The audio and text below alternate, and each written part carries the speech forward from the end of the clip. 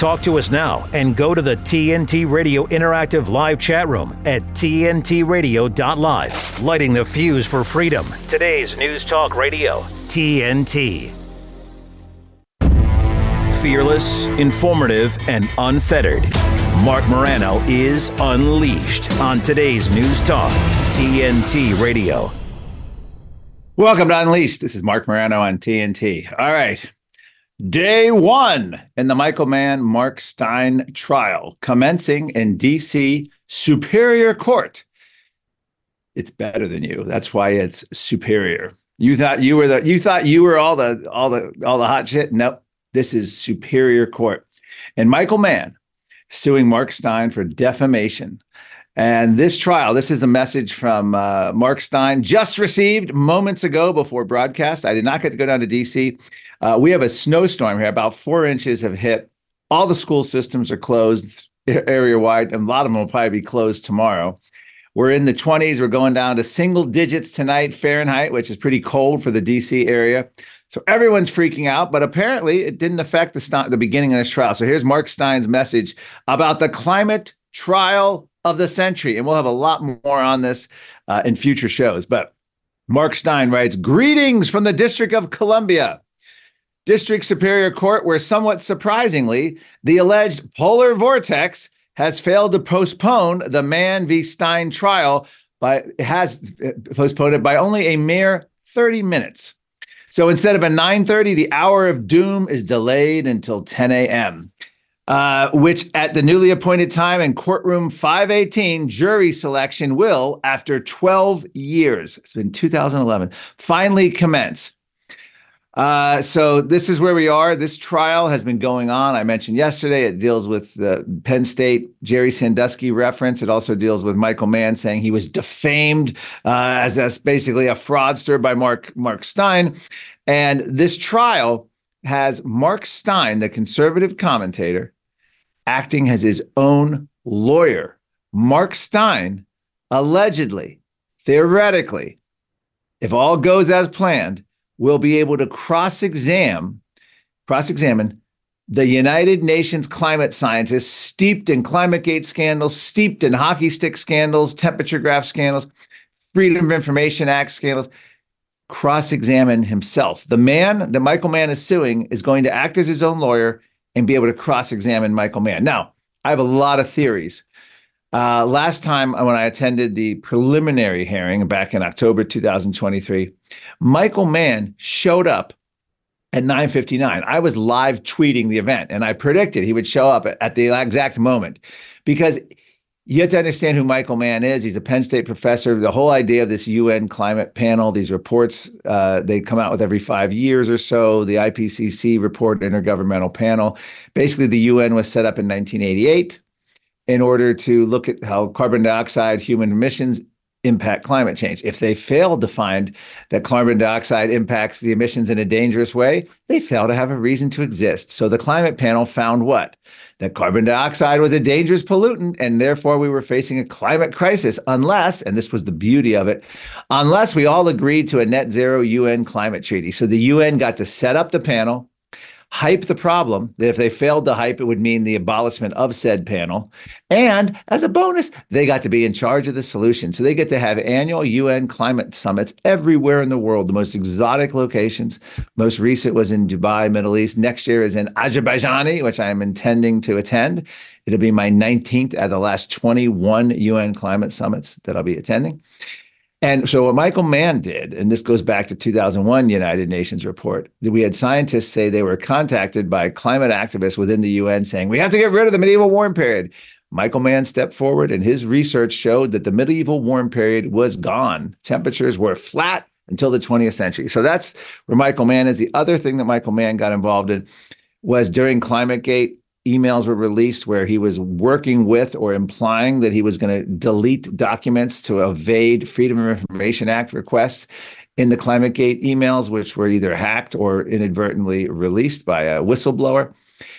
And so this was the background by which Mark Steyn wrote about Michael Mann, the then Penn State University professor. He's now moved to University of Pennsylvania, which was my favorite climate skeptic of all time, Robert Giegengak, who died last year, 2023.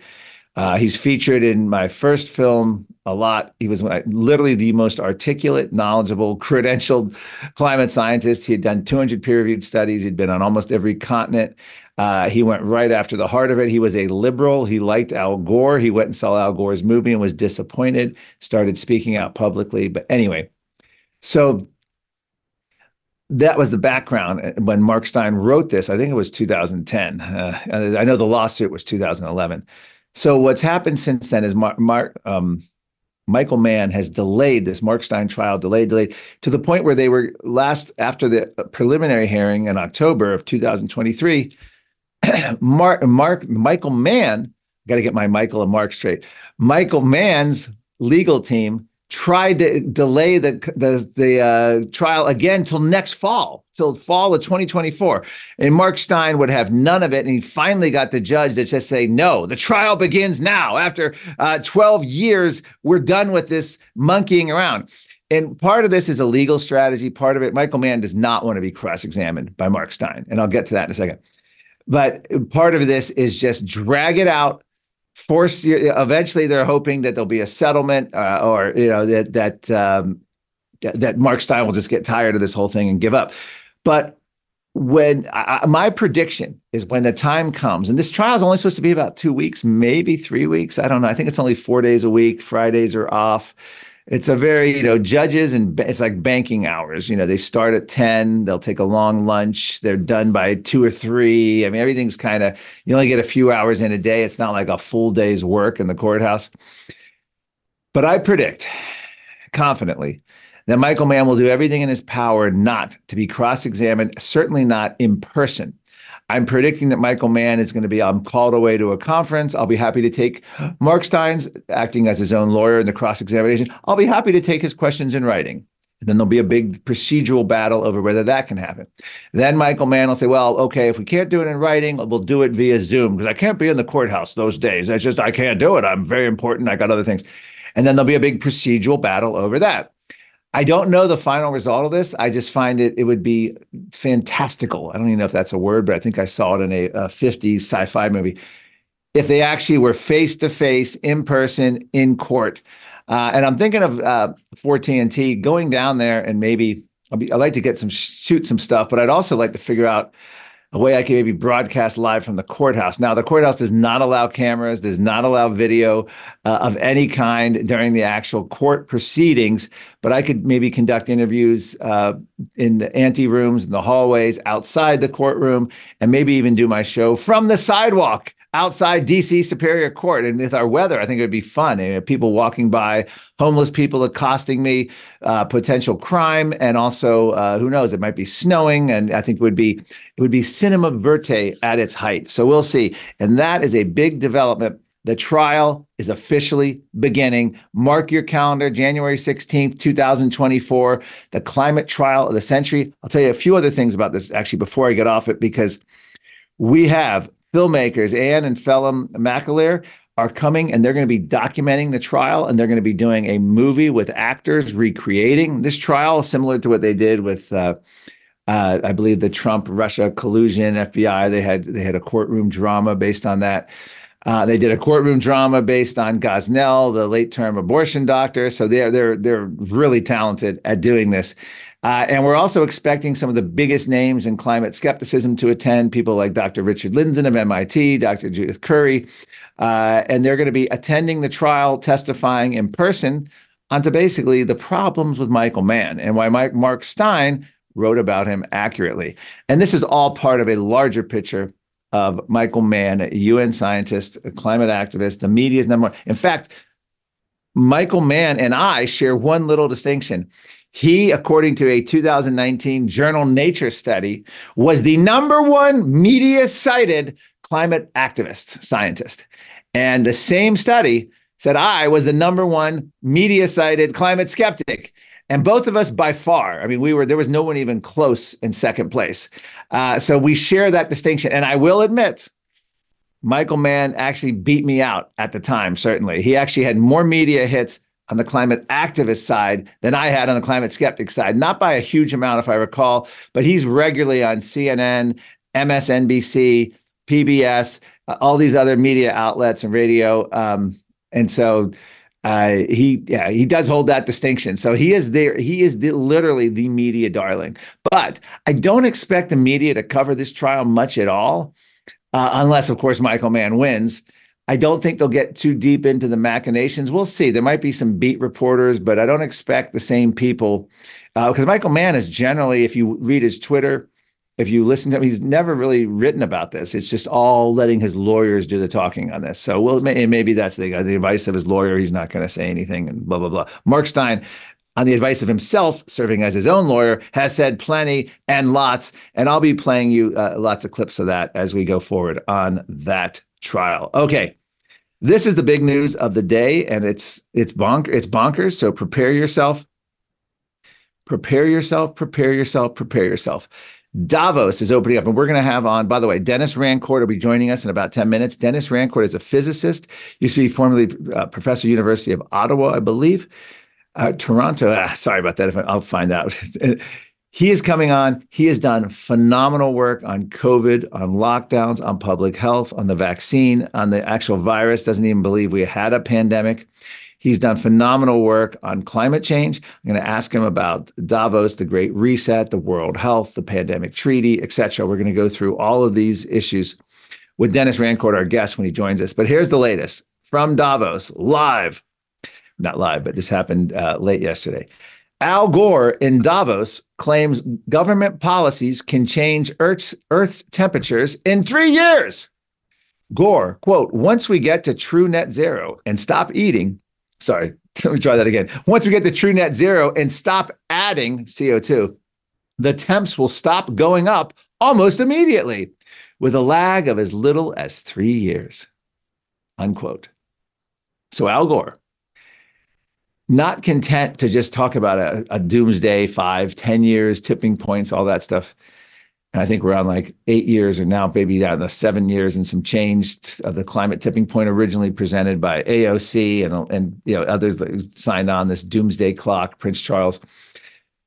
Al Gore is now saying if we achieve the climate success with our government policies and we achieve net zero, 3 years the temperature won't go up. The brilliance of this, first of all, just in an uninformed sort of media landscape and even general public, because if the temperatures go up in 3 years, you can say, well, we didn't do enough. We had to double down. Sorry, I thought, we're just not doing enough. Sorry. Even though we met the goals weren't tight enough. So we have to further. And if the temperatures don't go up, which they don't, we've had upwards of, depending on the time, 14, 18 years of no change in temperature. Are they going to claim credit for that?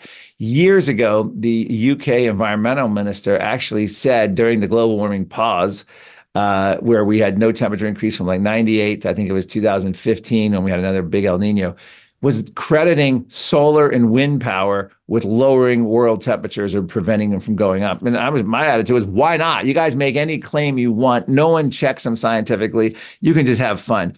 This is pretty wild, though. And I have a clip. I hope to have this clip for you tomorrow on Al Gore saying that. But let me just find you the net zero will be reached when the world completely eliminates carbon emissions. And my response to this was, and I was on Fox News, and I'll have that clip for you, but not today. As Davos is meeting, they hear things today, like Al Gore said, if they meet the political targets in net zero, which are going to impact businesses, the temperatures will stop going up almost immediately. 3 years. He's saying in 3 years, it will see no effect. So if businesses believe we can pass a tax or regulation and stop the Earth's rotation or climate change or the Earth's temperature, it's a pretty big regulatory uncertainty of what's going to happen to these businesses because ideologues at the World Economic Forum will enforce those kinds of regulations on business if they actually believe they can stop temperature from rising in 3 years or less. It's pretty scary stuff. Think about that. This is a situation where Al Gore, and the backstory here is Michael Mann, the aforementioned, who's Marc Stein, who's being sued by Marc Stein. The other way around, Michael Mann is suing Marc Stein. I'll get these names right. It's just they're. Michael Mann is bragging on Twitter that he helped Al Gore give him the science on this, and I will get back to that in terms of what science they're claiming. I'm sure it's model based. It's bonkers, whatever it is. It's insane. They could even try to come up with a 3-year, if you do this policy goal, 3 years later, we'll have the result we want. It'll start working. I mean, I don't even know that the old wagon selling, con men who would sell you the vitamin or the mixtures or the health tonics would claim that, or it's at least on their level where they would probably claim instant results, all psychological. And by the way, all they have to do, just like COVID was based on COVID case counts. So when the media decided to stop counting COVID case counts and stop doing daily death tolls of people with COVID as opposed to dying of COVID, and we had cases where there were coroners and gunshot victims were classified as COVID deaths. Same thing with climate. You're going to say, oh, the weather is not as extreme because the media won't be covering it. The weather is extreme. Weather happens all the time. We know from all the big reports and all the peer-reviewed science and all the data that extreme weather is actually on a declining or no trend in the last 30, 50, 100-year timescales. Even the UN acknowledges it, even our time. So all they'd have to do is just stop reporting the extreme weather, and Al Gore would be right. It's a whole new tactic. I mean, it's almost like a desperation tactic because it's so out there. Achieve our policy goals. And just one last point, this is important. Net zero, we know this from the ClimateGate emails, was quite literally pulled from thin air. Phil Jones, the lead UN scientist, upper echelon, was revealed in these emails as saying net zero is just a number we pulled out of thin air. It has no meaning. It's politically based. It's to give politicians some kind of target. It's meaningless. And to sit here and say, well, if we achieve these net zero goals, which is basically shutting down fossil fuels, shutting down economy, planned recessions to fight global warming, more climate lockdowns and all that, then we could have the temperature will stop going up in 3 years. Can you imagine all the young climate activists cheering? We have to do this. Al Gore, with the backing of Michael Mann, said, well, we can reverse global warming in 3 years once we achieve the goals. This is our life's commission. And this is why you have literally 8-year-olds suing Biden's EPA, Environmental Protection Agency, to ensure themselves a climate future. It's bonkers, and then there's bonkers, and then there's bonkers. So it's all bonkers. Okay. Having said all that, when we come back, we're going to have on physicist Dr. Denis Rancourt of Canada, and he's going to go through all these issues. We're going to talk about the vaccine. We're going to talk about COVID. We're going to talk about public health. We're going to talk about climate, the Great Reset. Stay tuned. This is Unleashed with Marc Morano on TNT. TNT's Jeremy Nell. Nice comment here from Rebecca. She says the youngest people I work with are a bit more mature, but their interactions with the public is stifled, and she's referring to the excessive use of cell phones and social media and how it's making them so antisocial also. The business is open 6 days a week. One of his staff members formally requested that they shouldn't, could they be given permission not to have to work on Wednesdays so that they could help at the dog shelter. Now, as you know, I'm a dog lover. I have hunting dogs. I've got dogs coming out of my ears, my Malinois. And this dog, this Malinois, is bright even by Malinois standards. She can do crossword puzzles. Is lying under my desk at the moment feeling sorry for herself because she's just come on heat for the first time and she's completely bewildered. She doesn't know why she's bleeding to death. It's not about whether it's a good or a bad thing to work at animal shelters. That's a delightful thing. It's a noble thing to do. But who in their right mind goes to their boss and says, would you mind? I'd rather not work on Wednesdays if it's okay, because I've got other priorities in a town down the road. Jeremy Nell on today's News Talk, TNT. I'm CAL FIRE Battalion Chief Isaac Sanchez, and normally we like to provide you with tips on how to keep yourselves and your family safe during wildfires. But given the historic impacts that the weather has had on our state this year, we would like to provide you with tips on how to keep yourself safe during extreme weather. If you reside in an area susceptible to flooding, please take the necessary steps to prepare to evacuate if advised. Make sure you've identified at least 2 exit routes out of your neighborhood, as one of them may be blocked or flooded. As the weather develops, remember to check in on vulnerable neighbors and family members. They may need additional time to prepare for evacuation. And just like during a wildfire, if you feel unsafe, please evacuate. You don't have to wait for the order to come. Keep an emergency go bag ready in case you need to evacuate. And always remember to plan for the safety of your pets as well. If you must leave, never drive around roadblocks. It can take as little as 12 inches of water to sweep your vehicle away. And always remember the mantra, turn around, don't drown. Be aware of first responders working in highly impacted areas, especially on the roads. For additional safety tips and updates on CAL FIRE activities, follow us on social media, or visit fire.ca.gov.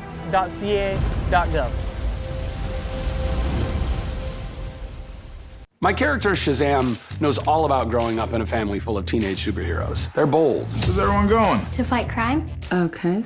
Adventurous. Shazam! There's never a dull moment. And no matter what happens, they'll always have your back. All they need is a place to grow and be themselves. And the best part is, you don't have to be a superhero to adopt a teen. Learn more about adopting a teen from foster care. Visit adoptuskids.org. You can't imagine the reward. Plug in. Website? TNTradio.live. Check it out. Today's News Talk Radio. It's the coolest. TNT. Welcome back to Unleashed with Marc Morano on TNT. All right, joining us now is physicist Dr. Denis, I think you say, or Denis Rancourt, formerly of University of Ottawa.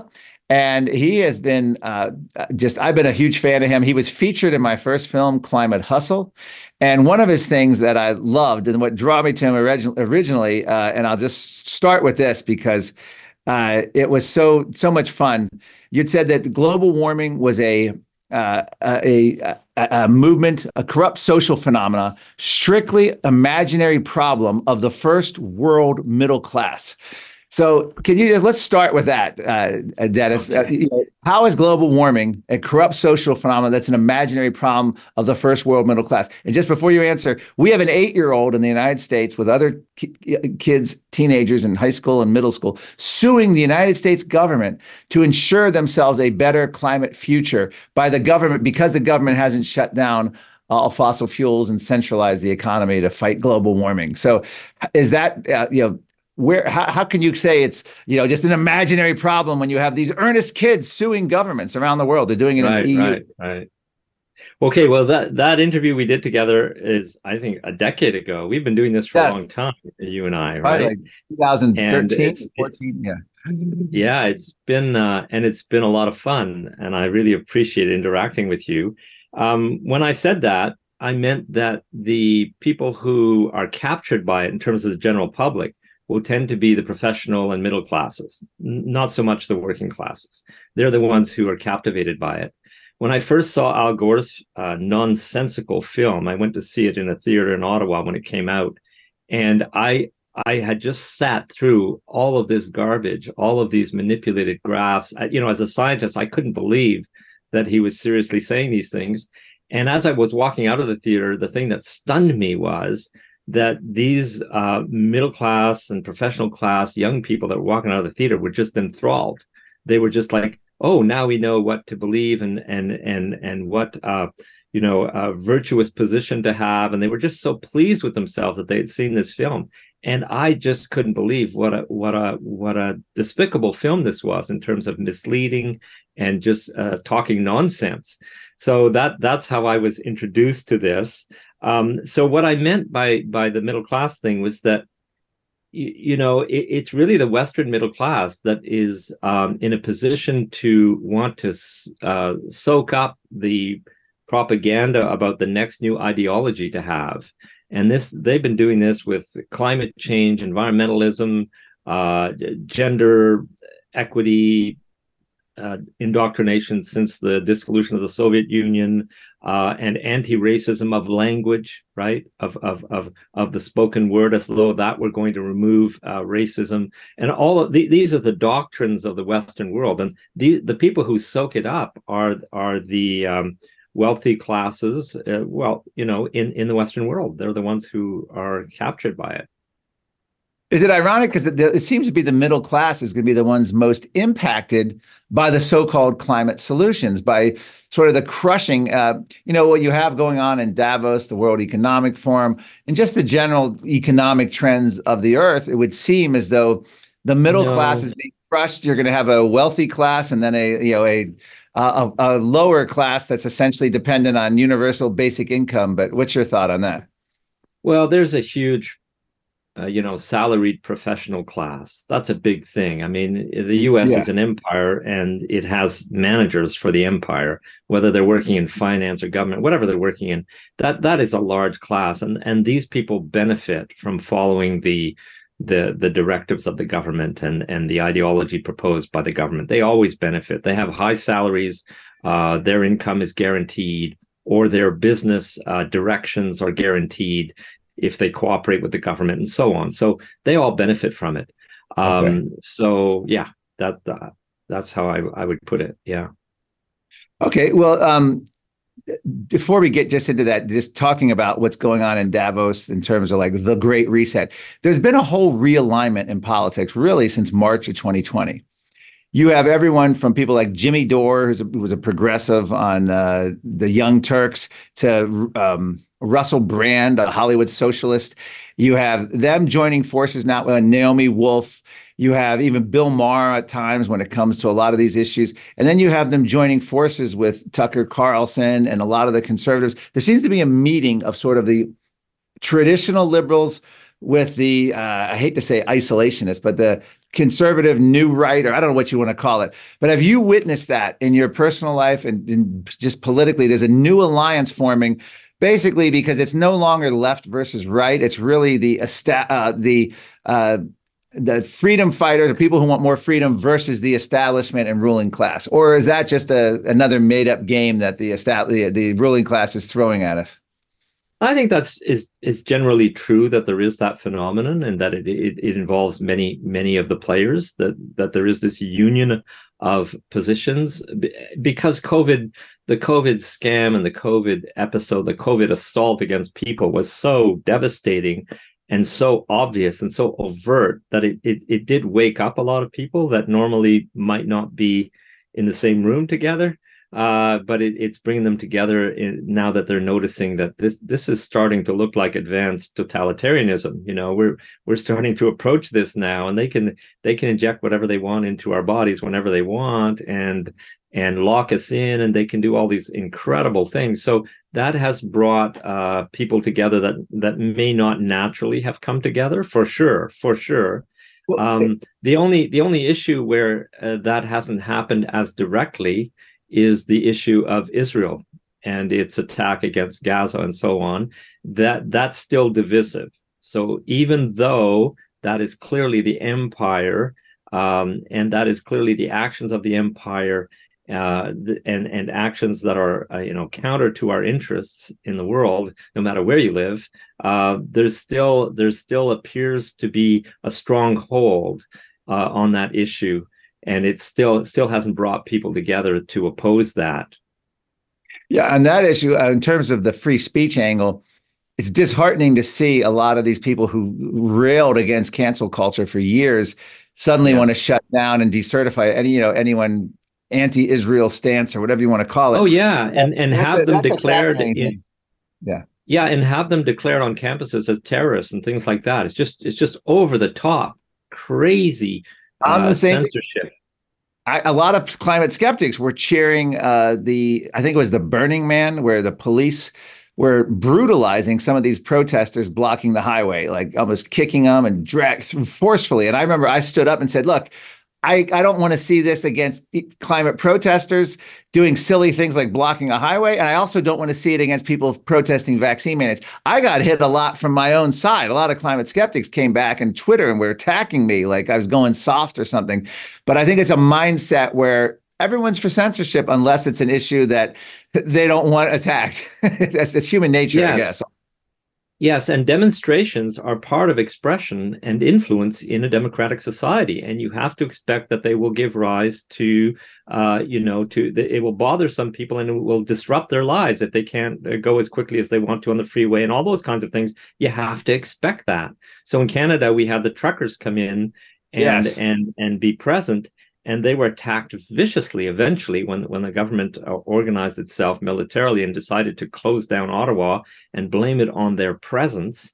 The people who disrupted Ottawa, I live in Ottawa, are the police blocking all the roads and doing all these totalitarian measures. That's what disrupted Ottawa, but they successfully blamed it on the truckers and on the demonstrators, who were families dancing in the street and so on. I was with them regularly.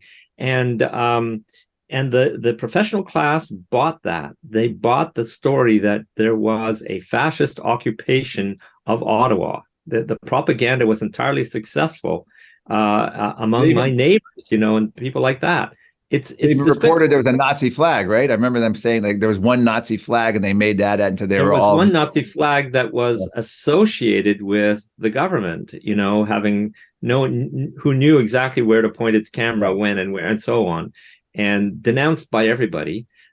So it's just, it's crazy. It's crazy that freedom is very selective in people's minds, depending on the issue, even for those who would defend it vigorously for certain topics. Well, let's take a moment on the trucker convoy, the Freedom Convoy. Justin Trudeau, I think it was 2013, said he admired China's basic dictatorship.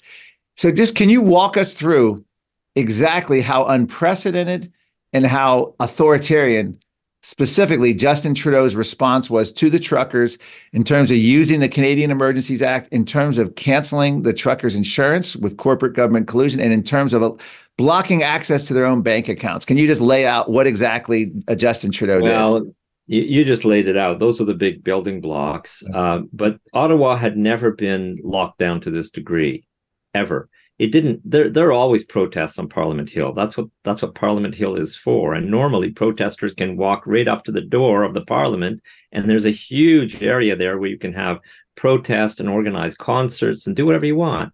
And it's been that way the whole time that I've ever lived in Ottawa.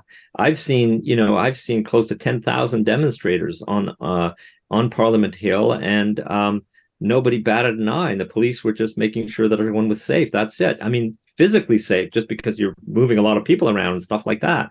But the reaction in this case was to vilify them. There was propaganda about how they were dangerous, and there's they targeted some people to arrest them as dangerous and this kind of thing, and they just painted everyone with the same brush, and that became the pretext to lock Ottawa down military style. It was there was a totalitarian police occupation of Ottawa. That's what the truckers were, and it was very disruptive for someone like me who lives in Ottawa. I had to argue with the police just to cross from one neighborhood to another, that kind of thing. And show my ID and so on. It was crazy. But so that was unprecedented. And the main avenue in front of the Parliament was blocked for traffic for like more than a year. It was just crazy. Yeah. So, all right, well, let's go back to the root of this then. I mean, in terms of March of 2020, tell us what you think. I don't think it necessarily. I think what happened was this was in the works for a long time. We know from all the pandemic planning sessions, from things like the Rockefellers and Johns Hopkins and World Economic Forum. They were planning exactly what happened. They were planning lockdowns. They were planning mask and vaccine mandates. They were planning censorship, all the things that happened.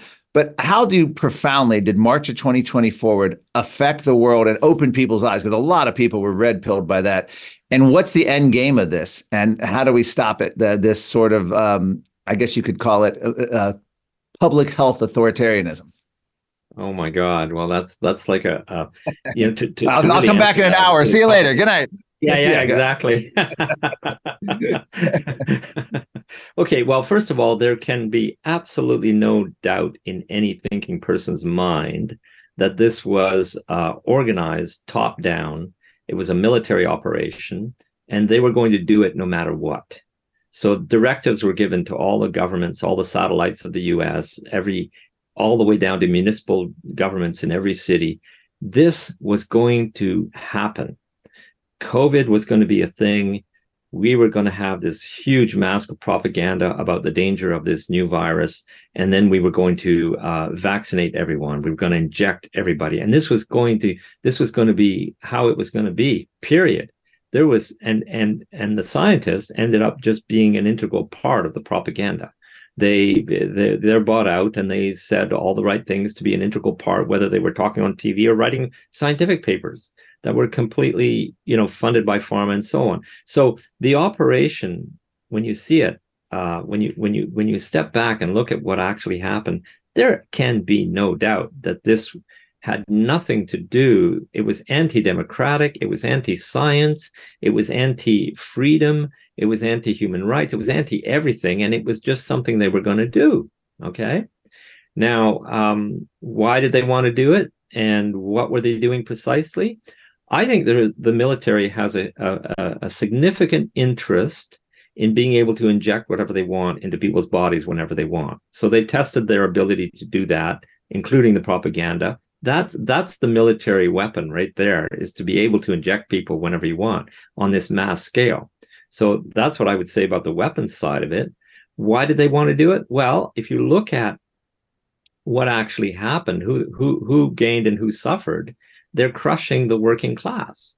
They're completely removing the buying power, the property, the small businesses, the influence, the political freedom, and the freedom of expression of the working class, who tend to be the people who have the most common sense and who can see for themselves the negative impacts of these things and complain about it.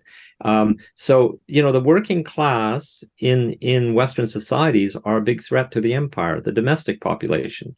You have the yellow vests in France. You have the Brexit movement in the UK. You have a Trump-related movement in the US. There's a real threat of political influence of people who actually, to some degree, represent the interests of people. So you have to bring them down and take away their resources and give yourself the ability to shut down their bank accounts, shut down their industry, whether it's farming or the energy sector and so on. These are all sectors that are not controlled by big finance completely, and where the working class still has some power and some influence. You have to crush that. So that's one of the consequences of COVID. It brought us into this era of closing down farms in the energy sector, which is crazy. So I think they're desperate to what's really behind this, I think, is the extreme importance of geopolitics. Geopolitics is a real thing, and it's never gone away.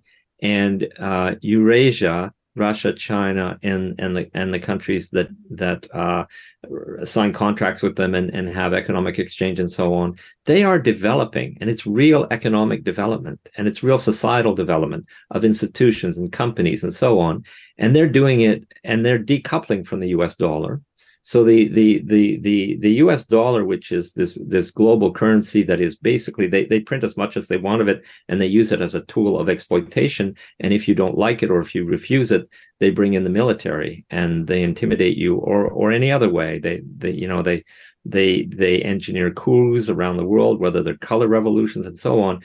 They make sure that you buy into their system, buy their military equipment, make sure that you use the US dollar and so on. You probably know that I wrote a big article about geopolitics in 2019, which people are now recognizing as a really important explanation of the context here that allows us to understand COVID. So I believe that this was geopolitical. The world is changing. It's no longer a single empire that has all the power, like just after the dissolution of the Soviet Union.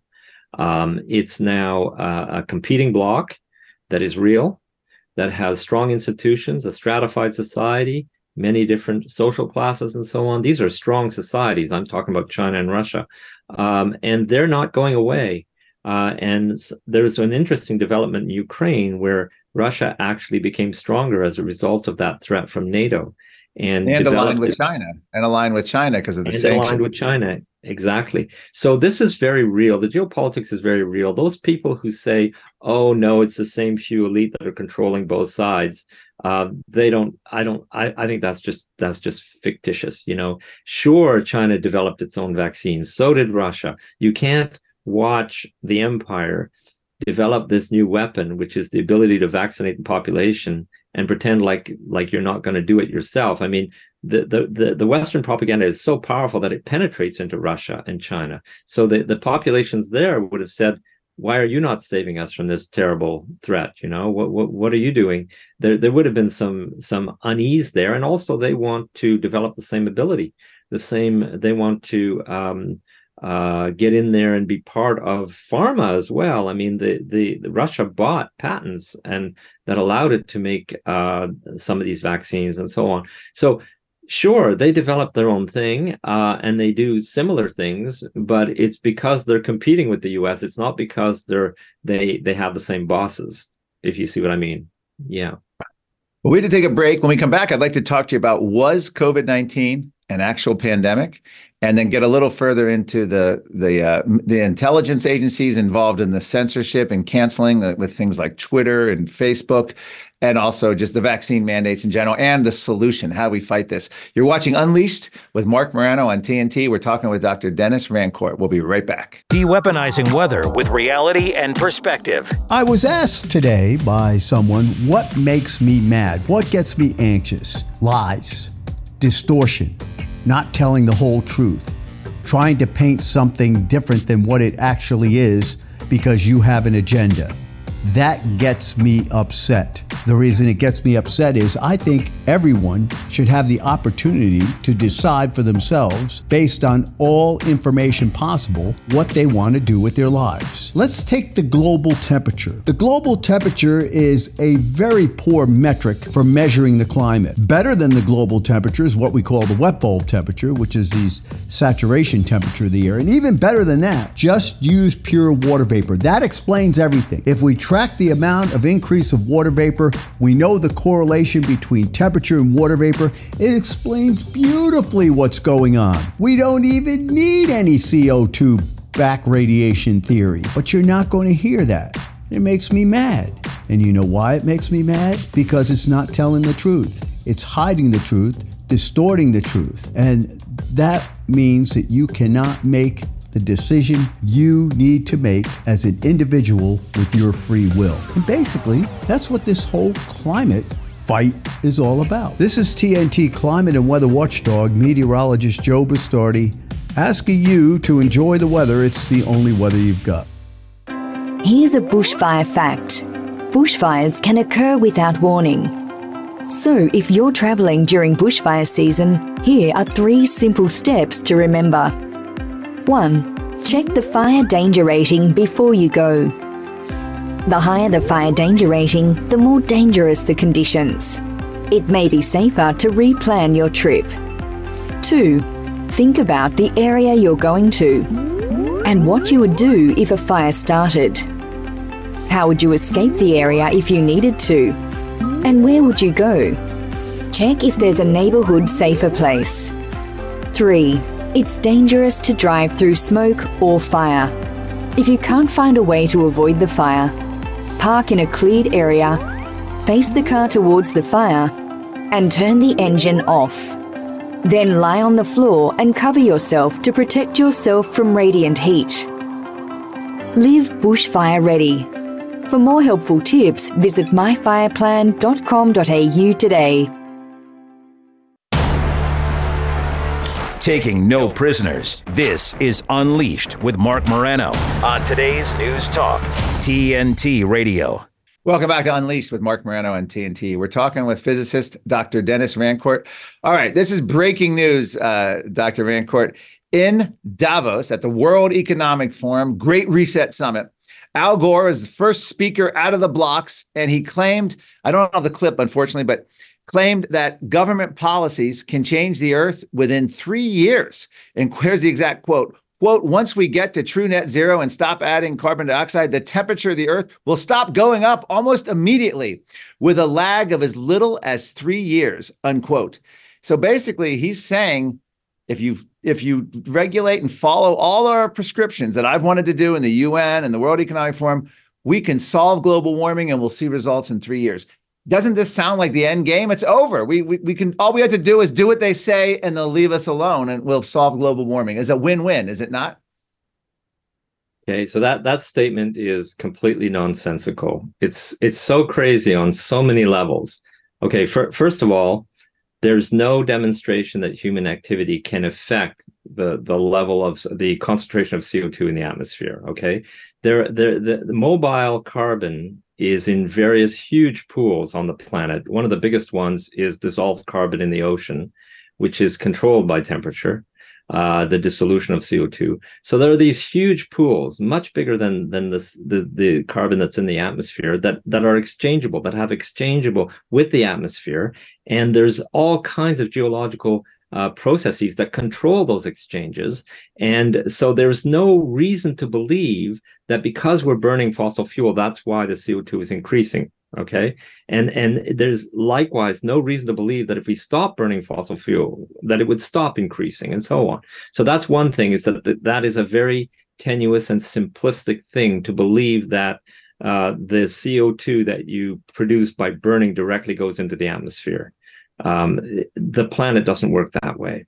First thing. Second thing, the warming will stop if we do this. Well, what warming are we talking about? If you actually look at surface temperature and you do annual means, because of there's seasonal variations in temperature, and you do means across the surface of the planet the best way you can using geographers' techniques, then that mean temperature, which is fundamentally obtained by measurements locally at weather stations and so on, or sometimes by satellites, the data that suggests that the mean temperature has been increasing slightly is completely biased. It's skewed. It's unreliable. It's full of problems. Every time statisticians look at what the government are proposing for this data and how they have manipulated the data in order to produce a very small increase, what you find is that it's unreliable and untrue. So I don't even believe that there is conclusive evidence that there is any warming of the surface temperature. We don't have the ability to detect it that finely over such a short period of time. Okay, that's the second thing. And then the idea, so how can you say warming will stop if you haven't established that there is warming? You see, so that's the level of insanity here, and also it's a statement about the future. How would you decide that you've stopped? Are you going to actually suggest that all human activity that produces CO2, net CO2, has stopped? For example, if you have more animals and more humans breathing and eating more and exercising more, the growth of population, the growth of that relative to other things like plant life, is going to cause a net increase in CO2. That is significant. I showed this in a calculation previously. So what do you have to do? Do you have to kill kill all growth of animal life that breathes? What do you have to do to achieve his zero? Just stop pouring cement, stop tilling the soil, stop making batteries because you think electricity is going to do it. Stop making electricity. If you want to make electricity, how are you going to do it? We've got thousands of years worth of coal. Are we not going to burn that coal? How are you going to do this? And if you manage to do it, how are you going to establish that you've actually achieved your goal of zero emission of CO2? Are you going to measure CO2 content in the atmosphere and see if it continues to rise? Because if you do that, you're going to get a heck of a surprise. It's going to continue to rise because it's a planetary process, and nothing you do as humans. See, that's the thing. That's the first reality that people have to realize, is that we know how much fossil fuel burning is occurring on the planet as a function of time, and it is not correlated to the gradual increase in CO2 that you see in the atmosphere. You can increase the burning by tenfold within a decade, and it does not give a sharp rise or any kind of a proportionate rise in the CO2. There is no relationship. One is a planetary process determined by planetary scale processes that many of which are not even known and cannot be calculated precisely. And the other is the human activity related to burning fossil fuel. They're not related. So how are you going to do this? So there's just layers of stupidity in the entire project and in a statement like that. Well, how would you evaluate the marketing and the public persuasion angle? Because this is clearly Al Gore trying a whole new tack. He's tried the tipping points. He's tried Florida underwater with sea level rise. He's tried to scare. Now it's like, this is a very hopeful message. He's saying, we're so close. All we got to do is reach this goal. And I think it's depending on which one he's talking, it could be 2040, 2050. is, I think 2050 is like the furthest one out. Net zero by 2050. He's saying the temperature of the Earth will be affected by 3 years after you achieve the goal.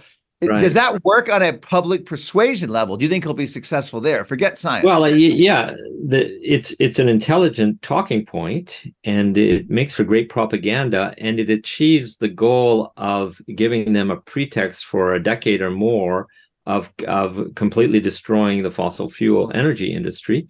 You know, the problem with fossil fuel, people used to think, oh, we're going to run out, it's precious and everything. The problem with fossil fuel is there's too much of it. You're not about to run out. You know, and the big problem, when they say too much of it, they mean our enemies have it. You know, like the competitors of the U.S. have lots of fossil fuel. Venezuela, Russia, even China has a lot of coal, and so not as much as they'd like, but still. So you want to find some way to impose frustrating their development and making them criminals if they continue to use this energy source. And you want to also shut down your own domestic, or pretend to shut down your own domestic energy supplies. I think domestic power plays within the U.S. are probably important. Like, you've got a lot of energy producers, especially with shale, that are not controlled by big finance, that are not controlled by the finance sector, that can really generate their own income. That's a threat. So you think of the two classic competing forces within the empire, which is the kind of the finance versus manufacturing, military and energy sector in the U.S. So the Republicans and the Democrats are basically mostly tied to those two big sectors. You can kill your opponent by killing that industry. You can say, well, now we need to go to batteries and we have to invest, so finance will control this, and we need to go electric, and we're going to take over energy in the empire, you see, and just kill fossil fuel production because it provides jobs to the working class who are already in themselves dangerous, and it gives economic power to our main opponents right now that don't agree with just finance being the only source of everything. So I kind of see that it's playing on that level. Does that make sense to you, Marc? I mean, you've been thinking about this a lot. Does that make sense to you? I'm Absolutely. not sure. Yeah. No, it does, and I think Al Gore is going to try anything he can think of, and this is as good a new marketing thing as he's come up with in decades. So I give him kudos on that level. All right, we only have But Al Gore is not just a guy looking for personal profit. He is that, but there's more to it than that. Again, I think we have to bring it back to the geopolitics and the domestic battles within the U.S. for power. I think it's tied to that as well. I mean, Al Gore is a personality that you can criticize and so on, but really, the fact that this is happening at the UN or facilitated by the UN and so on, these are all institutions controlled by the West. This is their plan. This is what they want to do. And it's big, and it's driven by geopolitics and also domestic fighting. So I think that's what it's tied to. All right. Well, we only have about 2 minutes left. Here's a question for you. Well, in as brief as possible at this point, and I'd like to have you back on to really explore this, but was COVID a pandemic? And in my book, The Great Reset, I actually quoted Klaus Schwab, the World Economic Forum, saying, that this doesn't qualify. The death toll, this was in June of 2020. He was saying this really isn't that big of a deal historically with other viruses. But was it a pandemic? And how do we prevent the kind of authoritarian response to COVID, the virus, that we had? And again, you only have about a minute and a half now. So yeah, a minute and a half. So let's stick with the first part. Was it a pandemic? Okay. I wrote an essay that people can find online. It's in various places, and it's also published in a book. And the title of the essay is "There Was No Pandemic." And that's an important essay because it really summarizes my thought based on hard measurements and so on. So what I mean by that is there was no spreading new pathogen that was causing the excess death. But that doesn't mean there was not excess death. There was huge amounts of excess death, but it was all tied to the nature of the various assaults against people. So these assaults included how the medical treatments, the lockdowns, just all kinds of things. And we have been studying that for 3 years. I've written more than 30 large reports on this, and we've demonstrated that excess mortality prior to the vaccination occurred in peaks that were often synchronous if the assaults were synchronous around the world, and it was all due to these assaults. So you're basically attacking vulnerable people, you're crushing them, they get sick and they die. So we have proven that there was no virulent pathogen that was spreading and causing death. It did not cross borders, it stayed in hotspots, it didn't spread. We've proven all of these things. And so in that sense, there was no pandemic. Well, all right. Well, thank you very much. We're talking with Dr. Denis Rancourt, physicist, formerly University of Ottawa in Canada. Thank you so much for joining the show today. My pleasure. This is Unleashed with Marc Morano on TNT. See you tomorrow.